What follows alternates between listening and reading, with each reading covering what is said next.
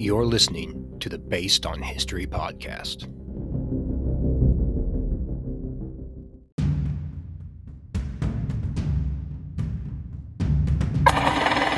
All units, Irene.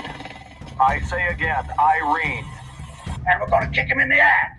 We're going to kick the hell out of him all the time, and we're going to go through him like crap through a goose. You tell him I'm coming, and hell's coming with me, you hear? Hell's coming with me!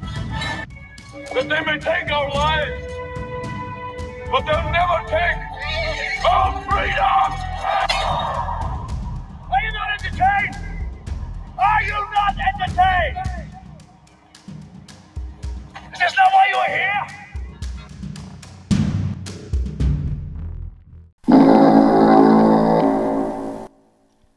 Howdy everyone, welcome back to the Based on History podcast. As always, I'm your host, John Neidick, and I have something a little bit different today that we're going to cover. And I first wanted to start off and say that I know it's been a while since I've released another episode, and I've started a new job, and I do this podcast for fun and because I enjoy it, and I hope that it brings some level of enjoyment and, more or less education and history and movies and all that stuff to the audience.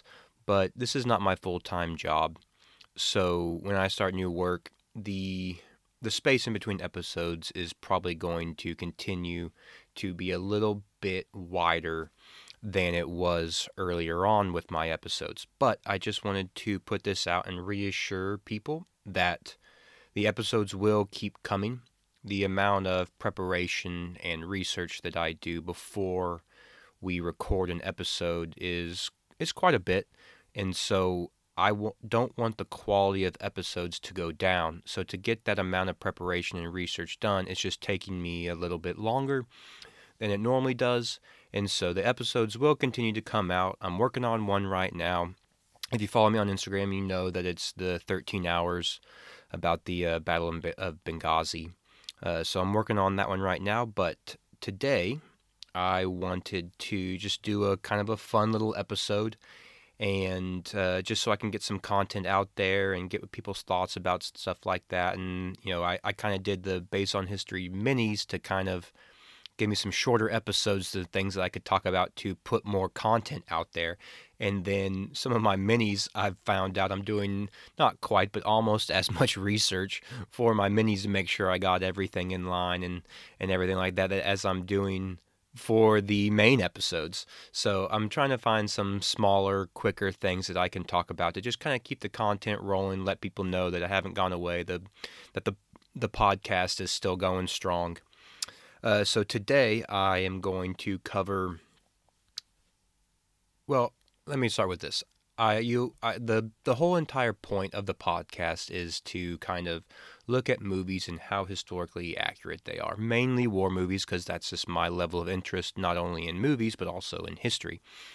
And I started thinking, and you see these kinds of lists all over the place: top 10 most historically accurate, top 10 least historically accurate, top 10 war movies, top 10 history movies, all those kinds of lists.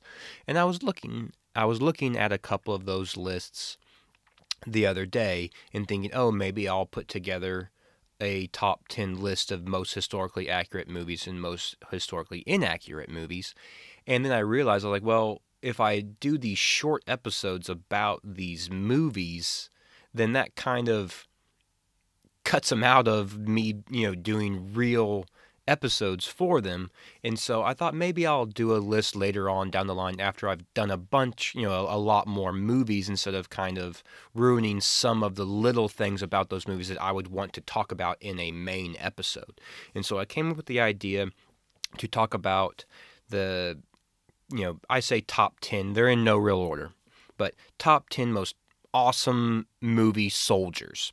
And this is my list, and this isn't any rank. When I started compiling the list, I was thinking like, okay, am I doing my favorite ones? Am I doing who I would grade as the kind of top actual best soldiers? And So then I realized, I was like, you know what? I'm going to do the kind of top 10 movie soldiers from like my personal experience from growing up and throughout my career in the military, and kind of ones that I just kind of gravitated towards and liked in the movies a lot. And so I was like, all right, these are my kind of just top 10 overall favorite, so to speak. So there's no real order. It doesn't matter if they live or die, if it's historically, if it's a, based on history movie or a historical fiction movie, or if there is some movie soldier out there that is better as a soldier than them or anything like that. They're just kind of 10 soldiers that when I watch the movie, I kind of like them the best in the movie.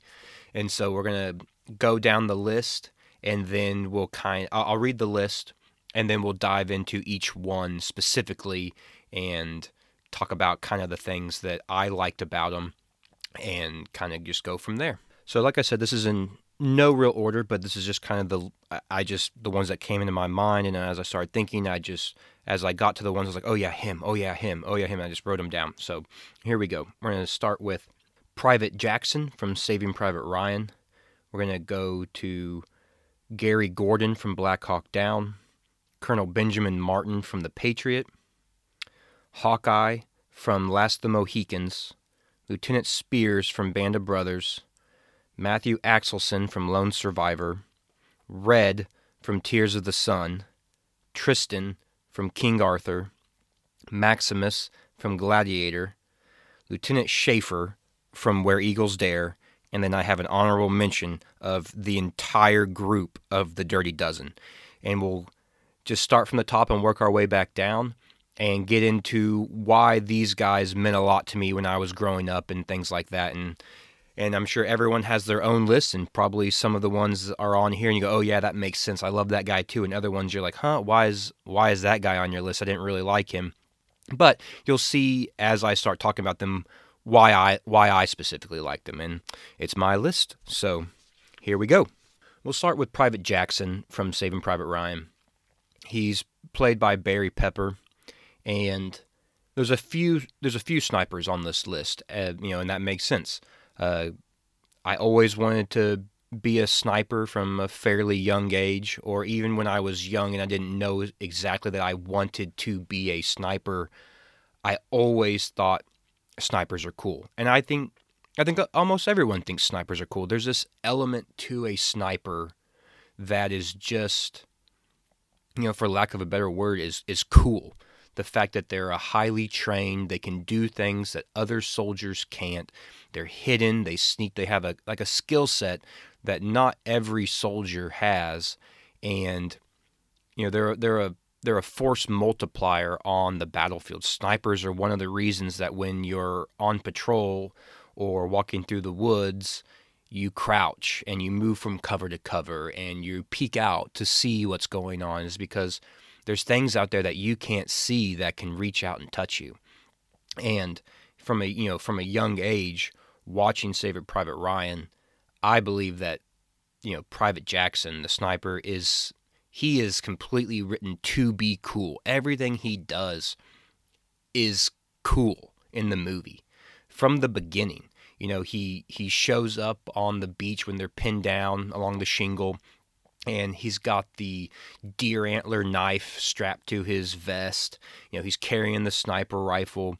He's from, if I had to guess, I'd say he's from like Tennessee or Kentucky or something like that. Barry Pepper is actually Canadian, but he plays the part great because he's kind of got that country drawl to him anyways, even though he's Canadian. And I'll just talk a little bit about what he's wearing to me that kind of is cool about him. First off, he's wearing that D-Day assault vest that the Rangers and some of the other soldiers wear on D-Day, and it's kind of funny because I think the D-Day vest looks really, really cool. It's kind of like a step in the modern direction of, assault vests and kits and things like that. The funny thing about that is I think they look cool. I think a lot of people think they look cool. But if you read the soldiers' accounts of these D-Day vests, everyone absolutely hated them. They were hot. They were heavy. They hung down too low, so they got in the way of you while you were running. They got waterlogged, and it was hard to get to the stuff in your vest when you actually needed it, which was the whole point of them creating the vest in the first place. The actual intel from soldiers who use these on D-Day, they very quickly after they move off the beaches, these guys are just chucking them or burying them. I think the D-Day Museum in Normandy, they have one on display, and they found it folded up and under a bush, from a soldier who's just like, yeah, I'm not wearing this anymore.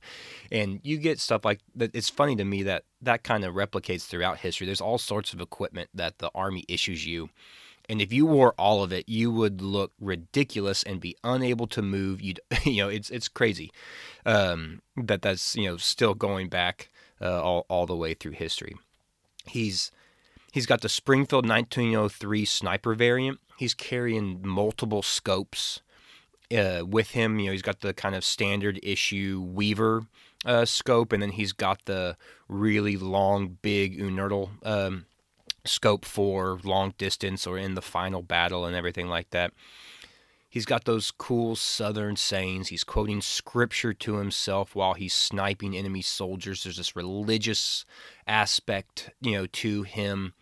And he's got the feather. If you look at him, it's never brought up in the movie, but it was done specifically that he has a black feather in his helmet.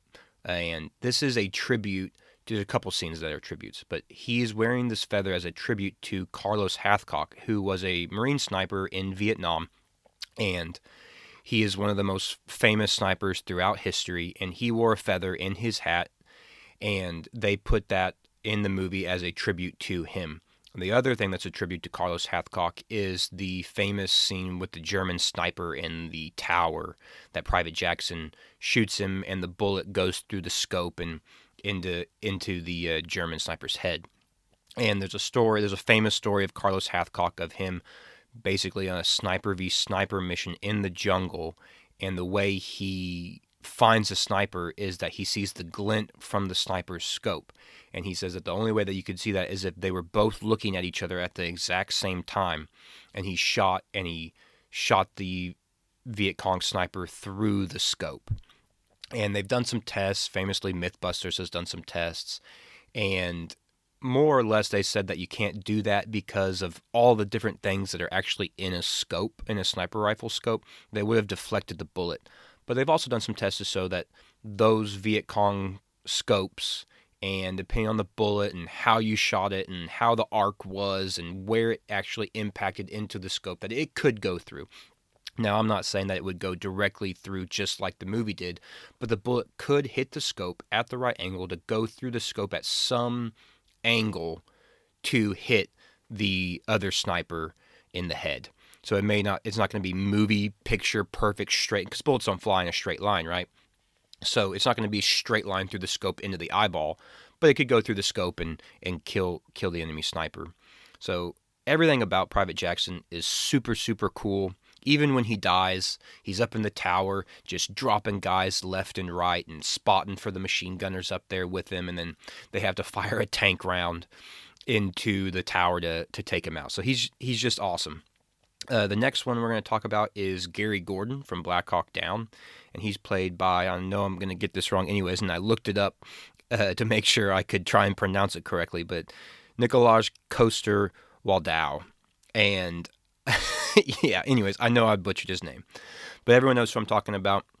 He plays Jaime Lannister in Game of Thrones, and I talked a lot about Gary Gordon and Randy Shigart in the Black Hawk Down episode, so I won't spend too much time on him. I'll just kind of rehash some of the things I talked about, and just all the Delta guys in Black Hawk Down look cool. They've got those kind of skateboarder helmets. They've got their kit all tacked out. They've got all the cool stuff, Gary Gordon he's carrying the Silence Car 15 with the CCO on top, and there's just something very cool to me about these guys basically knowing that they're going to their death to go and try as best they can to save their fellow soldier and the pilot that's taking care of them in missions beforehand and things like that. That always just really resonated with me a lot. And like I said in the episode, I used to play that scene of Black Hawk Down when I was younger. I'd get all my army stuff on, I'd go outside, and I would play that scene where they die, and I would just like die over and over and over again. A little morbid, but it just, I think even at a young age, it really had an impact on me that what these guys were willing to do for their fellow soldier, and the capabilities the of a sniper, you know, being able to put shots exactly where you want them to take down a lot of enemy.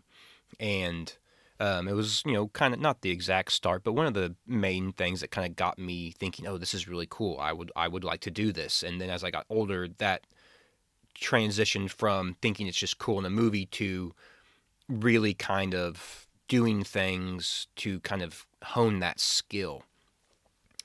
So that, like I said, we covered it before, so I'm not going to spend too much time on him. So we'll move down the list. And that brings us to Colonel Benjamin Martin in The Patriot, played by Mel Gibson.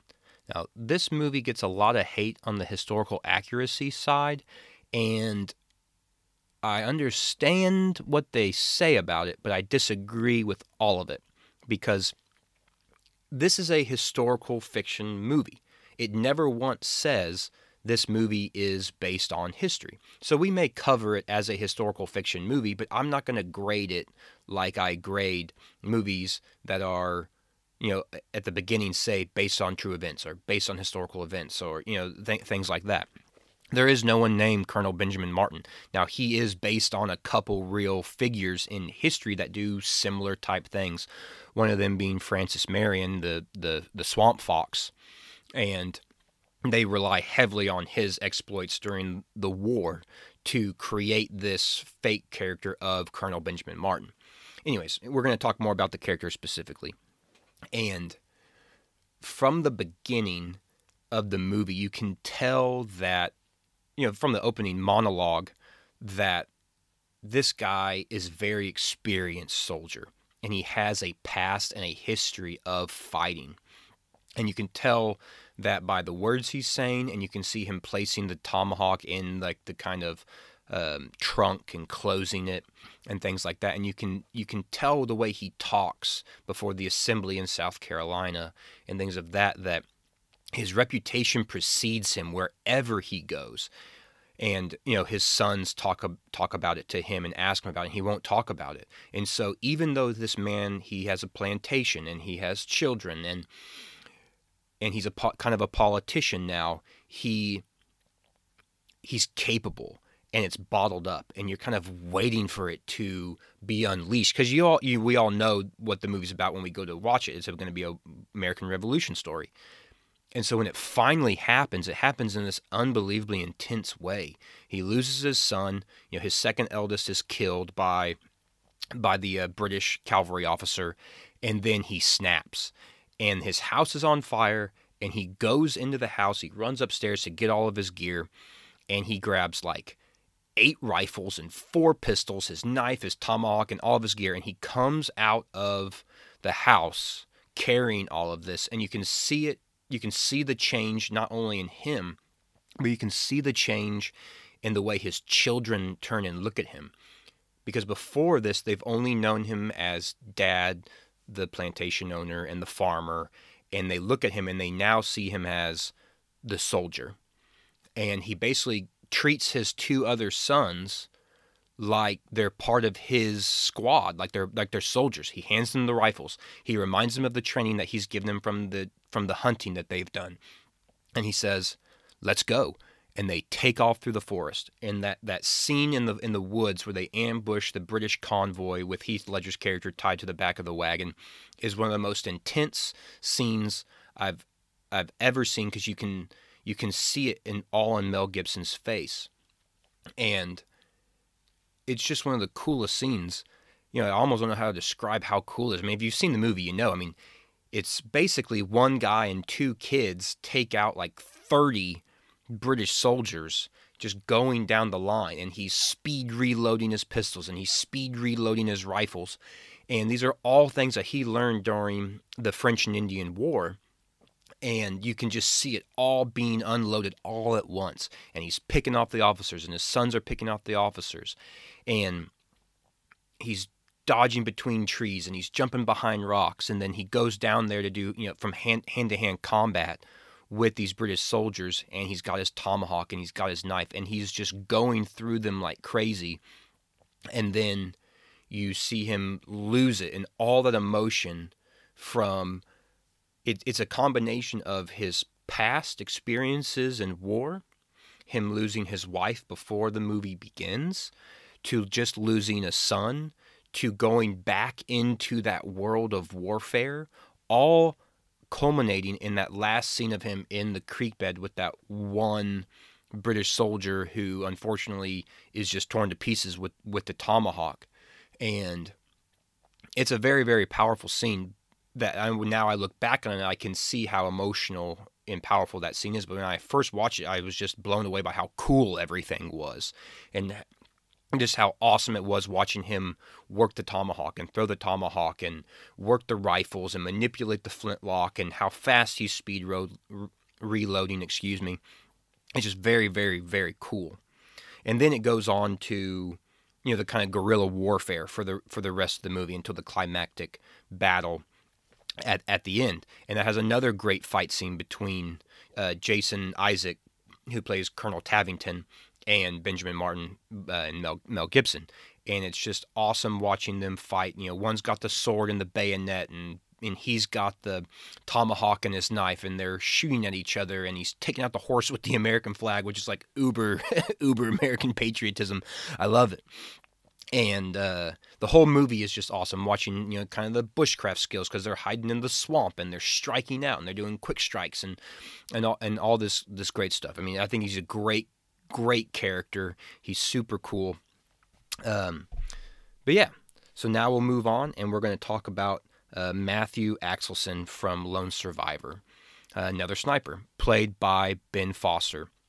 And if you've seen Lone Survivor, you know how powerful the movie is, and how, from a soldier's standpoint and watching a movie standpoint, just how awesome all four of these guys are who are on this mission, and the things that they went through in that battle, and how outnumbered they are.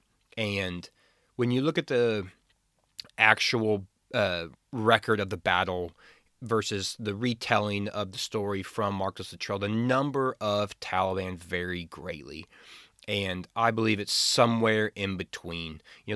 Some people say there weren't more than like 10 or 15 Taliban. Again, I refuse to believe that.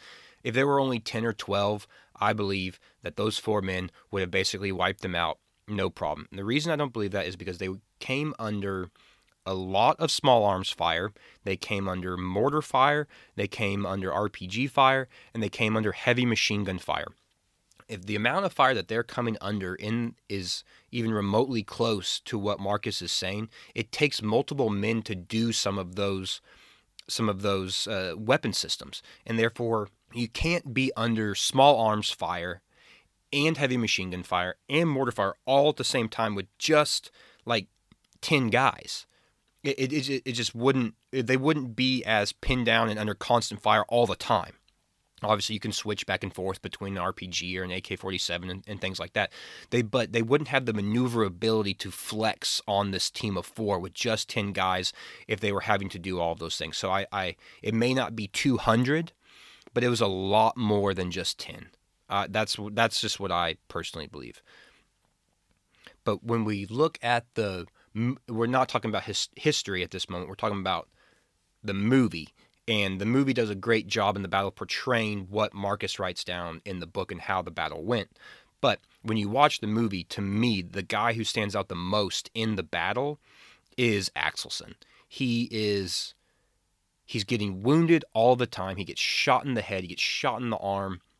And he just continues to fight until his last bullet and his last breath. And the two scenes that really kind of stand out to me with him specifically are the scene where he gets shot in the arm and this guy's running at him and he shoots him and the guy falls on top of him. And then another guy jumps on top of him when he's kind of pinned in between these two big rocks, and he grabs the rifle and the AK-47 fires as he's bringing it down.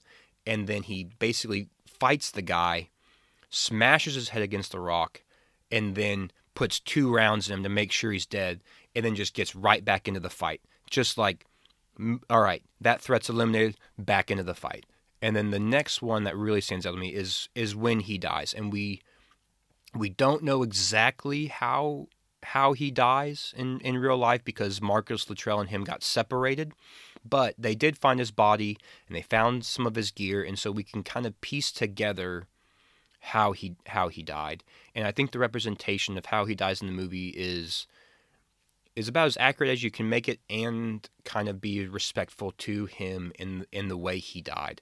And they don't show this in the movie, but in the book, when it's just the 2 of them left, and they kind of do an ammo check, and they realize how much, how many magazines and how many pistol clips and things like that they have left with them. And then they get separated by an RPG explosion that basically blows them apart from each other, and then Marcus is kind of on his own. And we know how many magazines from Marcus Luttrell's report that Axe had. And when they find him, they find the magazines and clips and gear around him, and they're all gone. They're all empty. He used every single bullet he had. And they show that very well in the movie, that he is wounded multiple times. He's losing a lot of blood. You can tell his breathing is labored. And he finally gets to the end, and he fires until his pistol's completely out, and he sits there and just stares death straight in the face until he is eventually killed. It's very, very powerful. Any scene with Ben Foster in it, I think he's an amazing actor, and this is the one that really sticks out to me from him. I think he does a great job paying tribute to this real life man. The rest of the scenes are just awesome in general, with him fighting, and when they're falling down the mountain, and how realistic they portrayed that with the stuntmen and what they did. And I don't want to spend too much time on that because I want to talk. I haven't done Lone Survivor as a full episode yet, and we will. So I don't want to give away too much of the little tidbits and things like that I know. But I just find him very, very inspiring, and just from a cool factor, very, very cool. All right, moving on down the list, we're going to talk about Hawkeye from Last of the Mohicans. And if he's got a bunch of names, he goes by Hawkeye, he goes by Long Rifle, he goes by like Natty Boopoo or something like that. That's kind of like his Indian name. And he's played by Daniel Day-Lewis in this movie. And we've talked about Daniel Day-Lewis in the Gangs of New York episode. And anytime he takes on a role, he is going to put every fiber of his being into that character. And Daniel Day-Lewis, lived in the woods for I don't know how many months, and built his own this and built his own that, and learned how to carry the rifle and reload the rifle to the point where it was just all second nature to him. And it really comes out in the film because they film him doing all of those things, running and reloading at the same time. And it's a lot of the same things that drew me to him when I was younger are the same things that drew me to Mel Gibson, Benjamin Martin and The Patriot. They're very, very similar kind of bushcraft, backwoodsmen, frontiersmen who have the kind of, Indian influence in their way they fight. And obviously this character specifically was raised by, an Indian tribe, and he has a father and a brother who have raised him as one of their own. So he wears all the, the stockings and the leggings, and he carries the tomahawk and the knife, and it's just awesome the way they're sprinting through the woods, and it's just all very, very cool. And it has this historical fiction backdrop of the French and Indian War. And so I want to cover this movie as well in my historical fiction section and all the things that they do get right, because from a historical standpoint, they do get a lot of things right. It's just the main characters are all made up. So then we'll move on to Lieutenant Spears from Band of Brothers. And I want to cover Band of Brothers in an episode, but it's a mini series, so there's 10 episodes, and I don't feel like one episode is enough to cover all of Band of Brothers. And so I want to kind of split it up and maybe do 2 episodes per, and we'll have like a little bit of a series of Band of Brothers. But there's so many good characters in Band of Brothers, and they're all, Band of Brothers is about as close to historically accurate as you can get in a war film, from not only what the characters do in the book, but the gear they wear and everything like that. And so there's so many awesome characters in Band of Brothers, from Dick Winters to some of my favorite ones are, you got Bill Garnier and Malarkey and Lipton. You could just basically list the entire cast, and they all do, from a soldier standpoint, very awesome, inspiring, heroic things. But the one that I always thought was just so cool was Lieutenant Spears. And he's not in it as much as some of the other main characters, mainly because he's not originally in Easy Company. But don't get me wrong, there are some flaws with him as a character, right? And we'll talk about that. But I always just really liked his character, and there was something about him that was just kind of mythical. And they kind of talk about that in the film at the end of kind of the Battle of the Bulge episodes. And he or didn't he really kill those prisoners on D-Day? But the scene that really grabbed me and made me like him, and kind of like the Black Hawk Down, I used to go into my backyard and play this scene out, and I would just run around my backyard.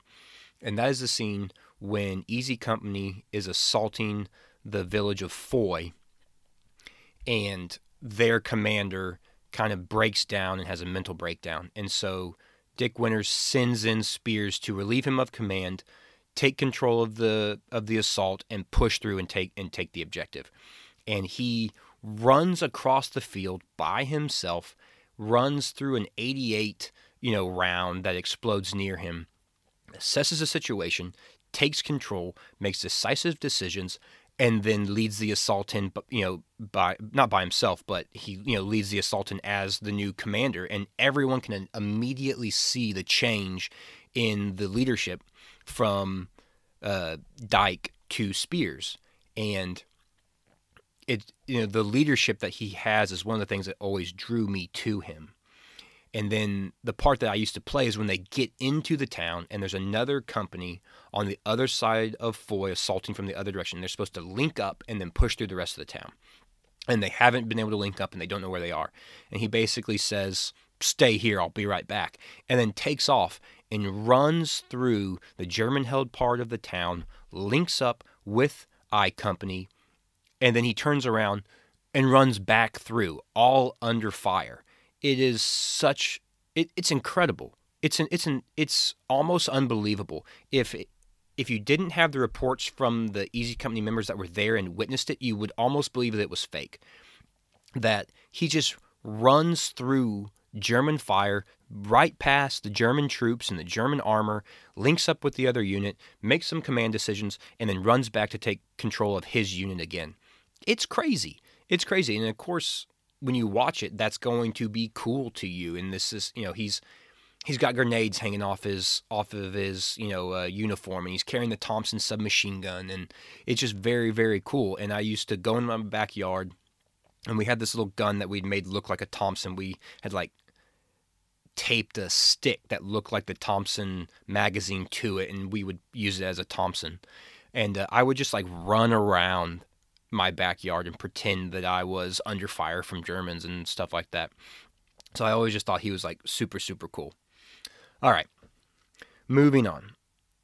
So I didn't look up his real name. I'm sure his character has an actual name in the movie, but in the movie they all just call him Red. And that's one of the Navy SEALs from Tears of the Sun. And that's played by Cole Hauser. And the other thing you may recognize him from is he's in the Yellowstone.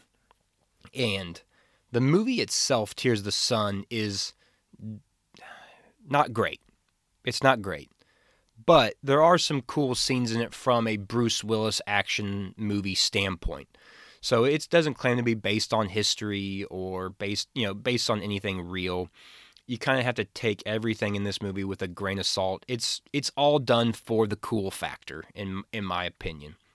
When you watch it as a soldier and you see all the little, that's kind of over the top. Everything is kind of over the top. These guys are everything about them is just meant to be cool.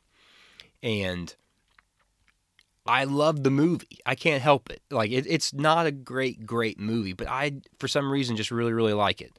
And Cole Hauser's character in the movie he's just kind of a cool guy. They're all kind of cool. The guy with the mohawk, and even Bruce Willis, and there's a couple snipers that are pretty cool. But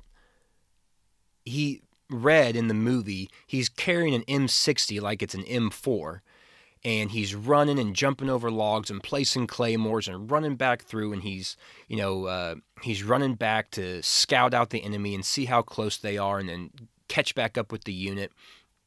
He's just doing all these kind of cool the stuff you kind of imagine as a kid that soldiers do, kind of a thing. I always just thought he was just awesome. And they think he's dead and he's wounded, and the airstrike's coming in, and he's running through the long grass and everything like that, and he barely makes it back in time. I don't have a whole lot to like describe about him other than that I just kind of thought he was just super cool. All right, the next guy I want to talk about is Tristan from King Arthur, and he's played by Mads Mikkelsen. If you've ever seen the movie King Arthur, they do kind of they try and link themselves to history from the stone that was found that describes a Roman centurion named Arturius something, and he was stationed in Britain during this time. And so they try and link the myth of King Arthur to history via this Roman centurion named Arturius or Arthur. And then that's where the history ends, pretty much. Everything else about the movie is, fanciful. It's all fantasy. But I still love the movie because it has that kind of link to history from the Romans and the Sarmatians and the Saxons invasions and things like that. That all of these things kind of did happen, but there were no Knights of the Round Table, and they're pretty sure there was no actual historical Arthur figure and things like that. But talking about Tristan specifically and why I was drawn to him, he's just super cool. When you look at the way he dresses and the way he fights, everything about him is cool. He's basically a sniper with the recurve bow, and he's got this kind of samurai-esque, warrior ethos about him. He's carrying, I think the sword's actually Chinese, which he would not have been carrying that kind of sword at that time, but it's a saber, and he uses it like a katana. I think that's the kind of what they were trying to portray him as kind of like a Mongol samurai. And either way, it's awesome. He's the best fighter. He's just slicing through guys left and right. My brother and I used to joke about, because he dies in the final battle, and my brother and I used to joke about that when he goes up against the head Saxon and he doesn't kill him in like 2 moves or less, he's like, oh no, like, I'm not going to make it because I can't kill this guy in 2 moves.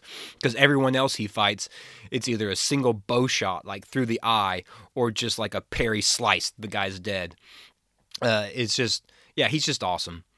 He's got the hawk, and he's kind of the scout, and he goes out ahead, and he's doing all those kind of cool things. And then at the end battle, when all of the Knights of the Round Table, the Sarmatians, put on their final boss armor, so to speak, his is very Mongoloid inspired. He's got the kind of like helmet that kind of has like the earpieces that fan out. That's very Mongol-esque, and his armor is kind of Roman and Mongol inspired. He just, his armor has like throwing knives built into the armor. It's very cool. He's just, everything about him is just kind of just cool. I keep using that. I'm going to use that word the entire time, but I always thought, and I didn't want him to die. I always have this thing where, like, when I watch a movie and I pick out a guy that I like, I always think, oh, well, he's going to die. And a lot of the times it's correct. And that, as soon as I started watching this movie, I was like, oh, man, this guy's awesome. Like, oh, he's probably going to die. And then he does. He dies in the last battle. All right, moving right along. And we'll talk about Maximus from Gladiator, played by Russell Crowe. And I don't know how you can't just love everything about Maximus, from the lines he says to the armor he wears throughout the movie. He starts out wearing Roman armor, and he just fills it out. He's got a wolf on his chest, and he's got a pet wolf with him. Although it's a German Shepherd in the movie, but it's supposed to be a wolf. And he's delivering these amazing speeches to his men, and he's fighting in the battle with his men, the commanding general, in the thick of it. And then he becomes a slave, and you see his armor slowly progress and get cooler and cooler and cooler until the final kind of boss battle with Commodus, in the Colosseum. Everything about him is just awesome. He's about to be executed in the middle of the forest, and he fights off his execution, kills all those guys, and he's spewing out one-liners through the entire thing. Then he becomes a gladiator, and he's 1-on-6 or 1-on-7, whatever it is, and he's chopping off heads, and he's just waylaying through guys. Then they get to the next battle, and he's taking command of everybody and becoming the gladiator general again, and rewriting, history, so to speak, the Battle of Zama and that line about, didn't the Carthaginians lose and everything like that. It's great. Maximus is awesome. Everything about him is just intense, and the quotes almost give you chills when you're watching the movie. And I've said this about a bunch of movies. We'll cover Gladiator because it's so rooted in history and historical figures and battles and what happened and whatnot, but it's a historical fiction movie. There is no real character that some people will say, yes, there was this general that he is based on, and we'll talk about that too, but he is not a real character. Maximus is not a real character. The events that happen in the movie didn't happen in real life. And they get some things wrong historically speaking as well, which we'll talk about during the movie. But Maximus himself, my brother and I used to play Gladiator, and we were at my cousin's house, and they had American football pads, and we used to put on those football pads like they were like the Roman armor, because they have the shoulder things that kind of come down. They they cover your chest, and we had toy swords, and we would play Gladiator. So it's always very special to me when there's a character that I would gravitate towards, and then go and play him when I was younger. But yeah, so now we'll move on to Lieutenant Schaefer in Where Eagles Dare, played by Clint Eastwood. And there's a bunch of other soldiers out there that I thought about putting on this list, but I remember watching this movie as a child with my dad and with my brother, and Where Eagles Dare was just almost like nothing I'd ever seen before. It was such an awesome movie. If you haven't seen it, go and watch it. It's amazing. I love Where Eagles Dare. They kill about 10,000 Nazis in the movie, but it's like a special commando squad with an American and some British, and they're going to rescue an American general. I don't want to spoil everything about it, but there's mystery and there's spy. It has a little bit of everything in the movie. It's like a special mission in the midst of World War II. There's mystery about some of the characters. There's some spy elements involved. They're rock climbing, and there's a massive escape, and there's a twist at the end, and they're killing Germans around every corner, and they never run out of bullets, and they never run out of bombs, and it's just awesome. Clint Eastwood plays this kind of ranger, American ranger, who's assigned to this British commando squad to go on this special mission, and everything about Where Eagles Dare is just really, really cool. It's got Richard Burton in it, Clint Eastwood, a few other guys from that kind of time period where they're in a lot of kind of war films that you'll recognize, and yeah, he's just a cool character. He's Clint Eastwood, so he plays the man with no name, but a World War II commando. And like I said, they never run out of bullets. He's throwing bombs. He's cool under fire. It's just really, really cool. And I remember watching Where Eagles Dare, and it kind of being just like a new experience to World War II that I hadn't experienced before. Because when you watch movies like The Longest Day or A Bridge Too Far, movies like that, it's about a real mission and real soldiers doing the real things. and it's kind of conventional forces and things like that, which is awesome. But Where Eagles Dare is this special behind enemy lines commando raid kind of a movie, and I just watched it and I was like, oh my goodness, I've never seen anything like this before. And Clint Eastwood, of course, is Clint Eastwood, and he's doing Clint Eastwood things in the movie, so how could you not love him?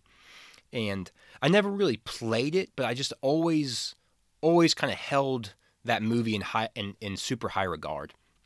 And so that brings us on to the last one, and that is my honorable mention. And that is the entire group of the Dirty Dozen. And the Dirty Dozen and Where Eagles Dare are very similar in the way they're kind of filmed, the feel they have about them, and the kind of the subject matter. It's a special mission behind enemy lines. Go kill a bunch of Nazis before the D-Day invasion so that you kind of wipe out some of the higher command that can make decisions for the counterattack from the Germans. And every, it's this, American colonel, he goes to the prison and he recruits 12 guys to take with him on this mission that are either life in prison, long sentences, or death penalty. And they're going to go on this mission, and if they survive, then they get their sentences, redacted, and they go back into the regular service. And they all kind of have like a special ability. It's kind of almost like a video game kind of squad. Everyone has a special ability that they can do. You got the big, strong guy. You got the wisecracking guy. You got the weird guy who's kind of like a wild card who's going to mess everything up. You got the super athletic guy. You got Jim Brown playing it. The cast is stacked. Donald Sutherland, Lee Marvin. Oh man, I'm going to forget a whole bunch of them. But yeah, everything in it is cool. And I remember used to playing Dirty Dozen when I was younger as well, and I would recreate the Jim Brown run where he's running and pulling grenade pins and dropping them down the ventilation shafts and all of that. And it's these special, it's kind of this it's like a special squad of men to do this special mission. And so I didn't want to pick just one guy from the Dirty Dozen. I just, all of them together. It's a fun movie. It's not like, when you watch Saving Private Ryan, you don't really have fun while you watch Saving Private Ryan. It's intense and it's realistic and it's amazing, but you're not laughing and joking and kind of saying like, oh, this is a lot of fun to watch Saving Private Ryan. When you watch The Dirty Dozen, you're laughing, you're having a good time. There's some comedy in it, but just the whole movie has a kind of like fun feel about it. So that's one of the reasons why, yeah, I just love that movie. So that kind of covers the list of kind of 10 of my favorite kind of movie soldiers, and there's a ton more out there, and maybe I'll do a list of 10 most underrated movie soldiers, or things like that. I don't know, but we'll do some more of these in the future. And I just appreciate everyone listening, and just know I'm hard at work on the next episode. We'll get it out as soon as we can. Thanks for tuning in to this episode of the Based on History podcast, and we'll see you later. Adios.